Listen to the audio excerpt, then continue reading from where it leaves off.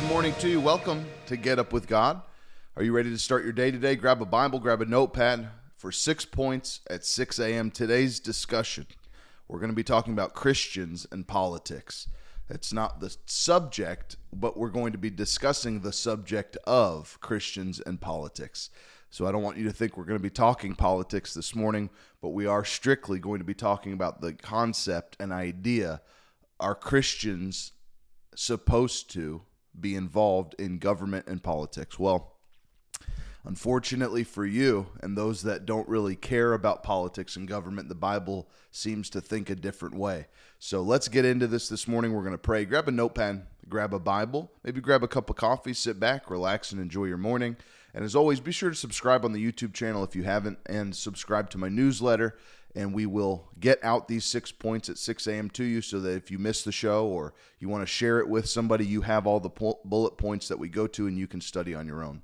Thank you for everybody that joins and subscribes to the show and supports the show. It is because of you that we're able to make this great quality and have a good production for you and glorify God in what we do. So let's pray and let's get into the show this morning. Lord, we thank you for this morning. We lift you up and glorify you. We thank you for everything you are doing for us, Lord. But we thank you for what you have done and for just who you are. Lord, you could do nothing else for us the rest of our life on this planet. We know that that's not the case, but we believe that if you did nothing else for us, we'd still be thankful and we'd be gracious and we'd be so happy for what you have done for us and what promises there are for us in heaven. So we just worship you now, Lord. And we thank you for that, for the promise of heaven, for eternity. I speak over every person listening under the sound of my voice, that you'd bless them, increase them, and be with them as they move forward in their life. Help them and give them direction. In the mighty name of Jesus, I pray. Amen. Well, let's get into this morning. I hope you're having a great day so far. I know I am, and today's episode is going to be wonderful. Again, this is 6 points, 6 a.m. The title of today's podcast is Christians and Politics. Let's get into this. Point number one, government is not the standard. Point number one, government is not the standard. The government / tyrannical leaders are sporadically littered throughout the Bible, but the government and tyrannical leaders are mentioned often in the Bible. Just to name a few, there's King Ahab and his nasty wife Jezebel, and how they ruled a kingdom and made very bad decisions in their kingdom. King Nebuchadnezzar, how he did the same thing, was a tyrannical leader, a dictator in his day.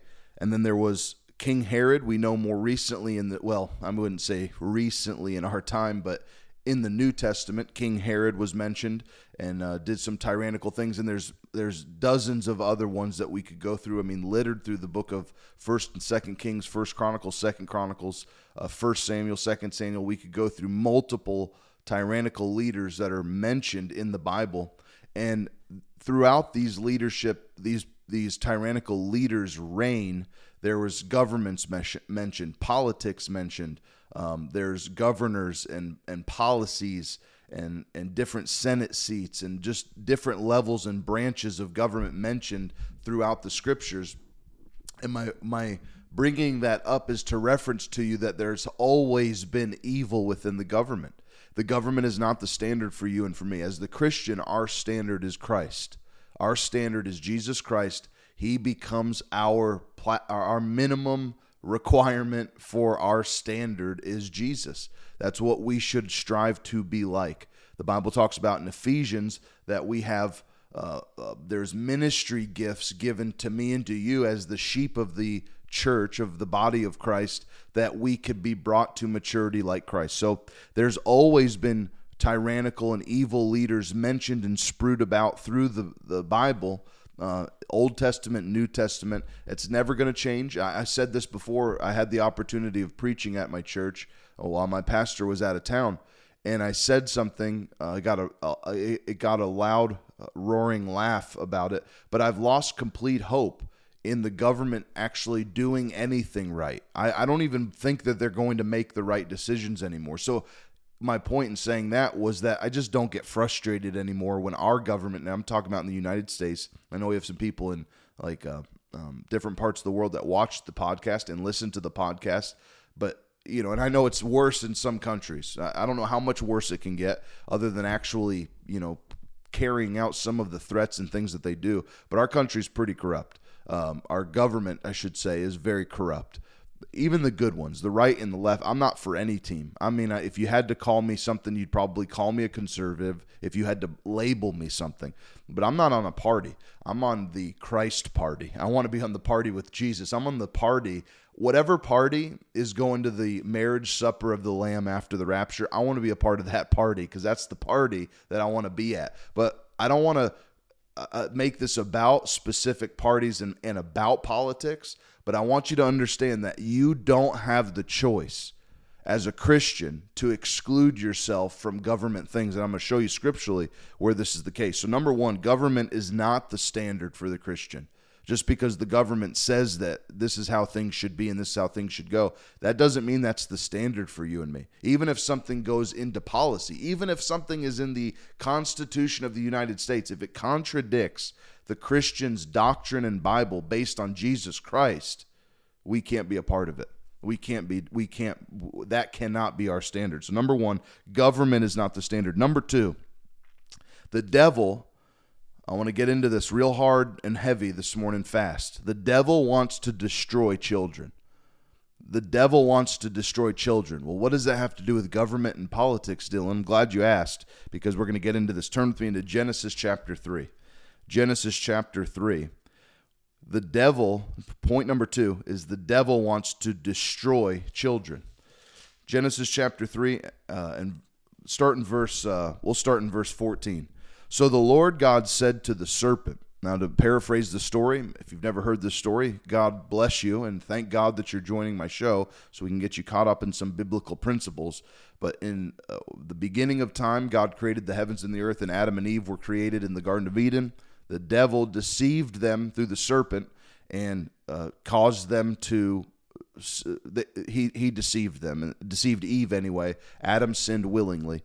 And so we come to the conclusion of this as God is judging the two of them, the people and the serpent. And the Lord says to the enemy, so the Lord God said to the serpent, because you have done this, you are cursed more than all cattle, more than every beast of the field. On your belly you shall go, all you shall eat dust in all the days of your life, and I will put enmity. Now listen, verse 15, I will put enmity between you and the woman, and between your seed and her seed, and he shall bruise your head, and you shall bruise his heel.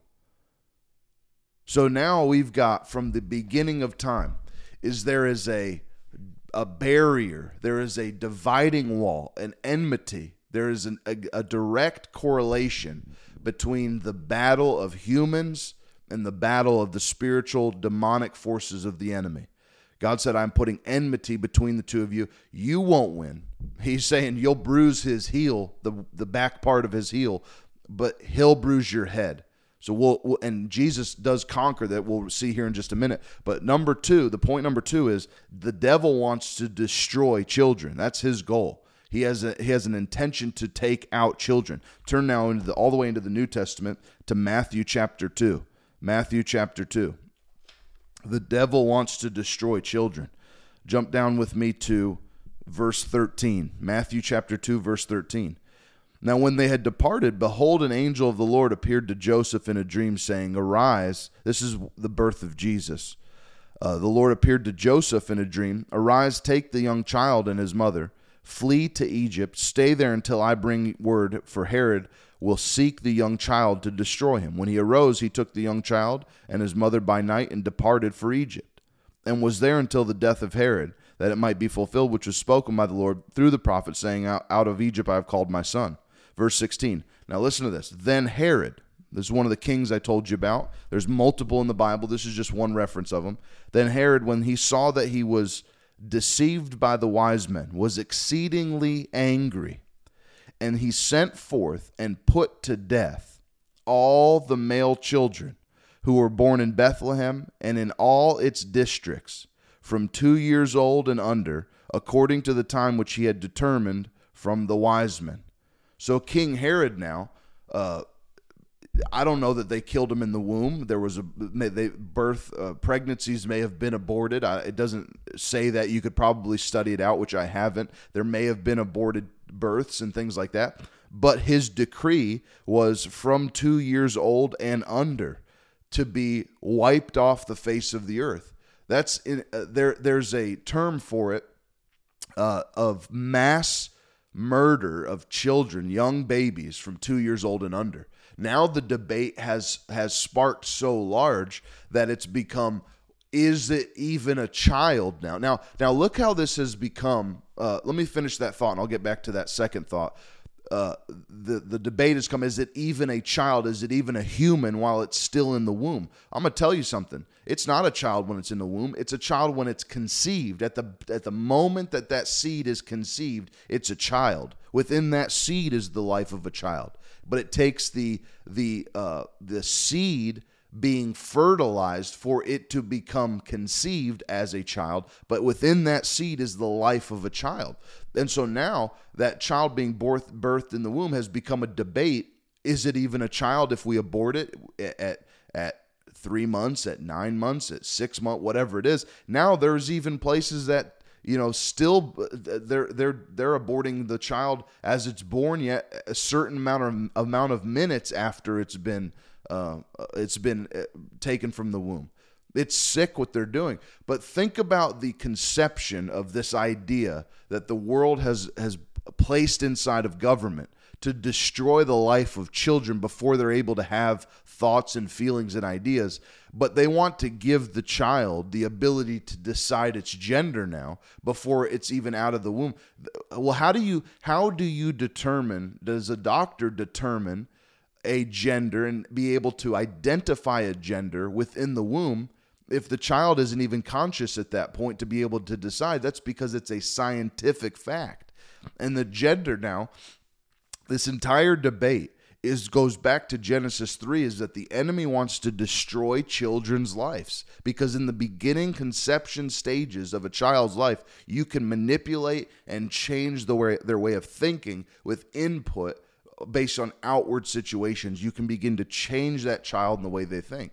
So the enemy has a intention to destroy children, to get rid of children. It's been this way. You can see it all the way back to Pharaoh, where Pharaoh is getting rid of young children and destroying children. Why Moses had to be saved and his parents had to send him down the river to be adopted by another family, which, who knows what her intention was, but to get rid of the child so he wasn't killed. And thank God he was adopted and made his way. And then we have the book of Exodus and everything that happened through Moses' life. But from the beginning of time, the enemy has wanted to destroy children because God knows and the enemy knows that the seed of life starts from birth. The seed of life comes from a child, and they grow to maturity based on their influences.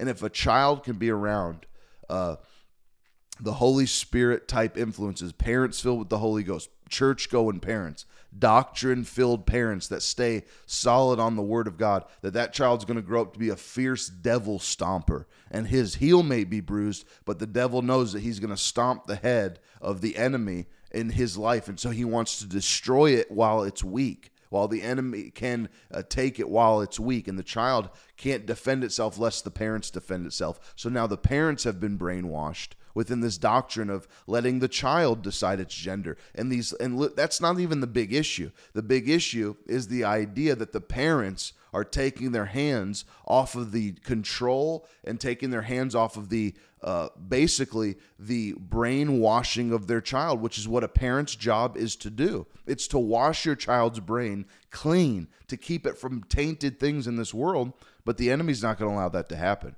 He's going to pour evil things from the parents into the children, or better yet, get rid of the parents totally to where they're occupied with their life and they don't have time to grow and mentor and nourish a child up in the way that it should go. Because the way a child grows up is the way that it will live forever. A way that a child grows up is the idea put inside of a child good doctrines and good things. Unless those doctrines change and someone else puts doctrines in, that's how they will go up. That's how a child will grow, is by what's put into them. So unless something different gets put in, that's how they're going to grow up. And the enemy knows that, because his intention, point number 2, is the devil wants to destroy children. Point number 3, the devil knows that his defeat is imminent. The devil knows that his defeat is imminent. Turn to Colossians chapter 2. The devil already knows he's been defeated. I mean, we know that, and we can shout and rejoice, and we should, because we have the victory already. 2 Corinthians chapter 2 tells us that in all things we're victorious. We've already defeated the devil on the side of Jesus. So the devil knows that his defeat is imminent. But look at what happened to the enemy. The devil knows what happened to him. Colossians chapter 2, let me go to verse 14. Says, having wiped out, this is what Jesus did, having wiped out the handwriting of requirements that was against us, which was contrary to us, he has taken it out of the way, having nailed it to the cross. Having disarmed principalities and powers, he made a public spectacle of them, triumphing over them in it. So Jesus already defeated the enemy. The devil knows that his defeat is imminent. He's got work to do. That's why you see this increasingly. That's why it's become, if there were children being murdered at the age of 1 or 2 years old, there'd be an uproar. There'd be a bigger uproar, I should say. But the devil knows if we can cause the argument to fall within the mind of adults and people to say it's not really a child in the womb, it's not really a human being inside the womb, then he can annihilate the life before the life is visible to the eyes. That's why he's doing it in the womb now. There's no reference that I can find of in Matthew 2 of the reference of King Herod that he was aborting children before they were born, but he was killing children from ages 2 and under. So it makes me believe that they were killing them in the womb. But the devil knows now, I'm not going to kill children after they're out of the womb. It'd be too much of an uproar. At that point, people may get mad. So if I can kill them in the womb and deceive people's minds to get rid of them in the womb, then people will be more okay with it, and I can get more of the mass public to be okay with this murder. But now, what can I do once they're out of the womb? Oh, I can indoctrinate them with ridiculous, just evil concepts of gender identity and homosexuality, same-sex attraction. Where do you think this child doesn't come out feeling that way? That spirit and that involvement is given by the people that those children are around. So the devil knows that. He knows that he has to start moving faster and get attacks in place that can start to change and manipulate alive children.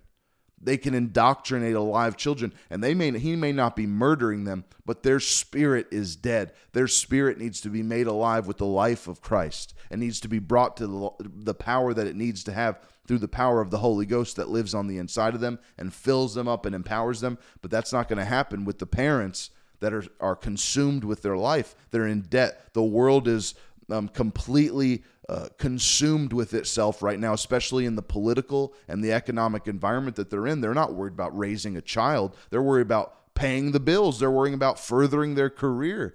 They're not focused on the things that need to be, because the devil knows the end is imminent. The time is coming soon. He can feel it. It's sensing. He can sense it. He's got things in place to be able to bring down society the way he wants to. So we have work to do. Point number 4. So point number 3, the devil knows his defeat is imminent. Point number 4, God supports. Now listen to this and write this down and make this clear. God supports defying government's evil acts. You heard me right.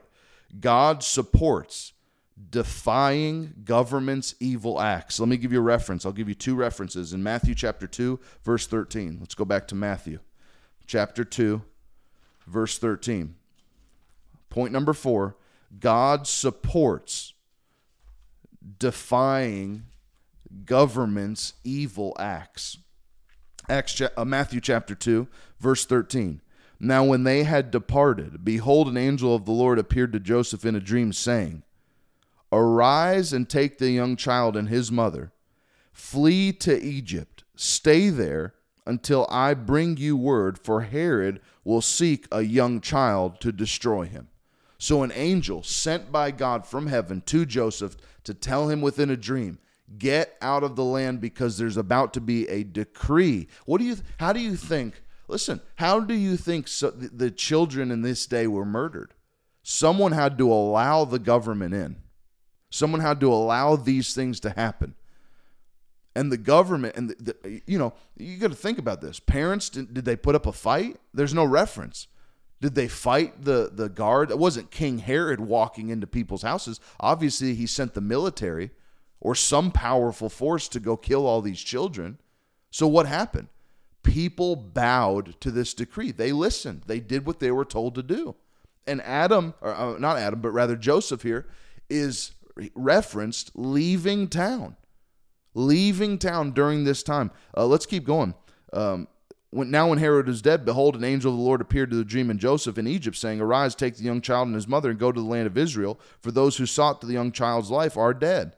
So now he gets permission to go back or go to a different place from where he was hiding his child, which was Jesus Christ, so he wouldn't be murdered. Well, that's the government's decree. Don't we need to listen to the authorities? Let me give you some permission here, and you can write this down.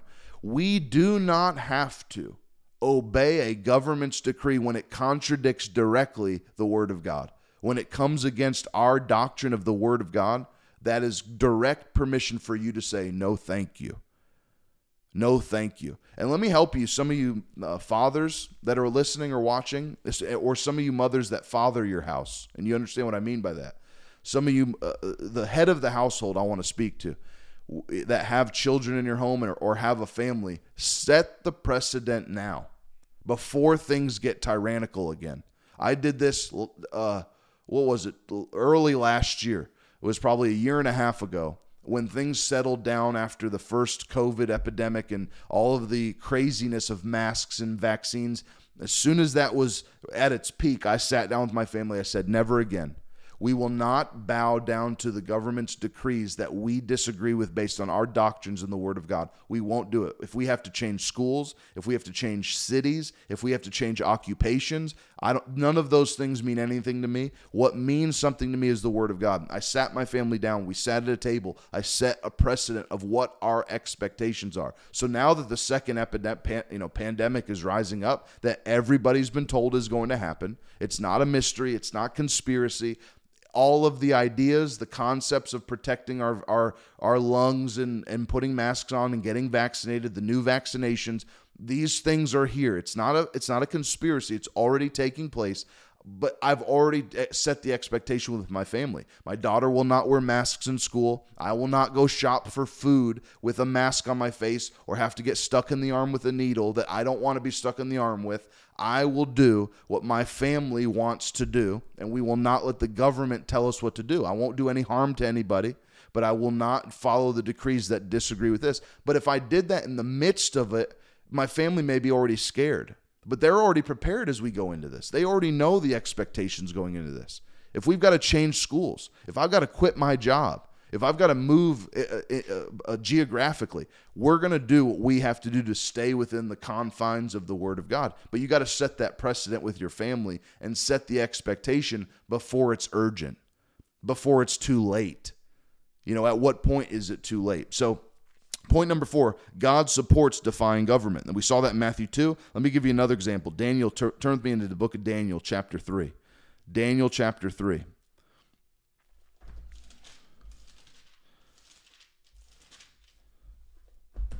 Daniel, chapter 3, go to verse 12. We got to get through this fast.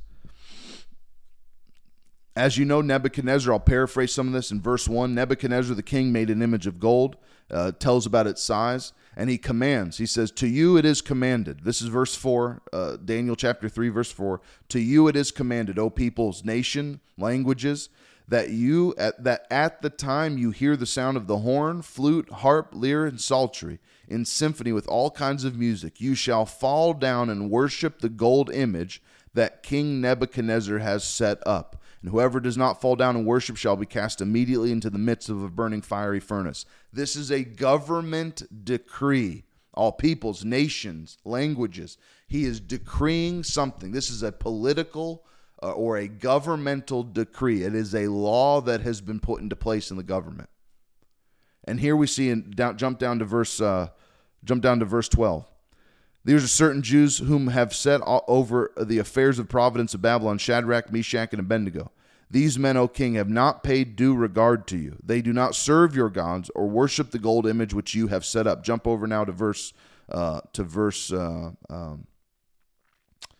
Looks like this is verse 15. Now, if you are ready for the time you hear the sound of the horn, flute, harp, lyre, and psaltery, and symphony with all kinds of music, and you fall down and worship the image that I have made, good. But if you do not worship, you shall be cast immediately into the midst of the burning fiery furnace. And who is the God who will deliver you from my hands? Mocking our God. Verse 16, Shadrach, Meshach, Abednego answered and said to the king, O Nebuchadnezzar, we have no need to answer you in this matter. I'm not even going to respond to you on how ridiculous this decree is. If this is the case, our God, whom we serve, is able to deliver us from the burning fiery furnace, and he will deliver us from your hand, O king. But if not, let it be known to you, O king, that we do not serve your gods, nor will we worship the golden image which you have set up. Now, how do we know that God supports this defying act of government? Shouldn't they just be good little boys? Shouldn't they just be good men and do what they're told to do? Just do what the government's telling you to do. You don't want to be a rebellious person. I hear these psychotic, idiotic people that don't know the word try and quote the word to me over messages and Facebook Messenger and Instagram Messenger. Well, Dylan, don't you have to do as a Christian? Aren't you supposed to submit to authority? Yeah, submit to authority, not to tyrannical idiot leaders. That's not what I'm told to do. I don't have to listen to people that defy my God. Let me give you proof of that. Then jump down to verse 25. Look, he said, I see 4 men loose walking in the midst of the fire, and they are not hurt, and the form of the fourth is like the Son of God. If God didn't believe in defying the acts of government that oppose him, why did he jump down in the fire with them and protect these 3 boys when they defied the government's tyrannical authority? It's because God supports it. He wants you to be against what the government says if it's against him. I hope that's helping you. Number 5, the enemy wants you to be publicly ruined. He wants you to be publicly humiliated. Going back to Colossians 2, for time's sake, I'll just quote it to you.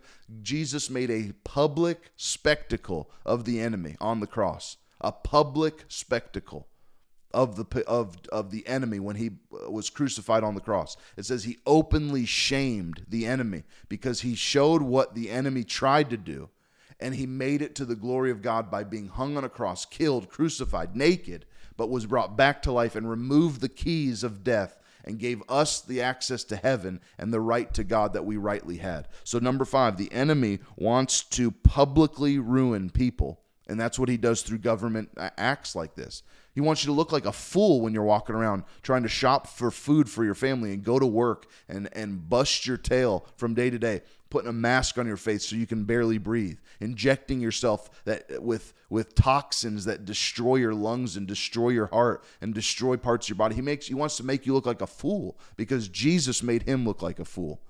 Finally, number 6, last part, spiritual battle is the first priority in this. How do I stand up? How do I become someone that I don't want to be a political right-wing extremist I don't want to be anything labeled like that. I'm not trying to be patriotic. I'm trying to be a patriot for the things of God. I don't care. I love my country. I want to support my country.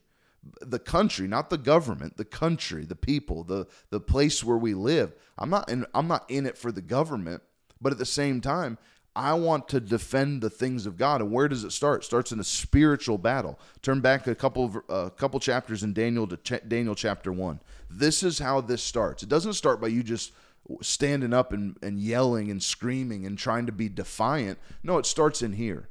It starts as a spiritual battle. 2 Corinthians chapter 10 tells us that the weapons of our warfare are not carnal. They're spiritual. So it's not a carnal battle. You're not going to attack people. You're not trying to make a scene. You're not trying to make a point. You're trying to do what God's called you to do, but in doing that, it will make an impact and send shockwaves through the environment that you're in. So number 6, it is a spiritual battle first. Let me read this to you in Daniel chapter 1, verse 8. But Daniel purposed in his heart. Write that down. Daniel purposed in his heart that he would not defile himself with the portion of the king's delicacies, nor with the wine which he drank. Therefore he requested of the chief of the eunuchs that he might not defile himself. Verse 9, now God brought Daniel into the favor and the goodwill of the chiefs and of the eunuchs. And the chief of the eunuchs said to Daniel, I fear my lord the king, who has appointed you for food and drink. For why should he see your faces looking worse than the young men who are your age? Then you should endanger my head before the king. And then going on, he says, you won't see me in worse condition because I'm not eating the king's food. I'm going to be in better condition because I'm eating the Lord's food. I'm eating the food of the kingdom of heaven. Because it starts with, verse 8, purposing in your heart that you will not defile yourself with the decrees of this government. It's not about making a point to the government, about making a point to the world that I don't do what the government tells me to do. I'll do what the government says. I'll listen to decrees and laws. I'm not trying to be a lawbreaker. I'll obey the law. I go the speed limit. My pastor makes fun of me. He says I drive like a grandmother because I don't go 90 miles an hour on the highway. I like to take it nice and easy, just cruise control, adaptive cruise control, and just stay right in my lane, take a couple naps if I can on an hour drive. But I'm not trying to defy the government. That's not my purpose. But if the government stands between me and my God, guess who's getting left behind? It's not going to be my God. But it starts here. It starts in a spiritual battle. Purpose in your heart. You know, the Bible talks about Daniel being in the lion's den because of him defying the government's decrees, where he was up in his room praying, and the government comes and takes him. I'm using government. I know it was military people came and took him, but they take him and cast him in the pit of a lion. Why? Because he wouldn't listen to the king's decrees that he couldn't pray to his God. But the Bible says that was his custom. It was something he normally did. It wasn't just something he did to be defiant to the government. It was something that he did before the government's decree was in place. So now that the government puts its decree in place, I'm not changing who I am and who I am with my God because you think I shouldn't do it. Not going to happen. So it starts in your heart. It starts with who you are. It starts with a spiritual battle first. Our weapons are not carnal. Our weapons are spiritual, and we must fight a spiritual battle. Hope this helped you today. This was 6 points, 6 a.m., Christians and politics. Now you know that you're to follow your God under any circumstance. Love you. Be blessed. Be sure to subscribe, like this show, share it on your page or your Facebook, your Instagram, wherever you can, Twitter maybe. And be sure to tell someone about the show and subscribe to my newsletter as well. And you'll get these 6 points delivered right to you each morning. Be blessed. I'll see you on the next show. Have a great day today. Love you. Bye-bye.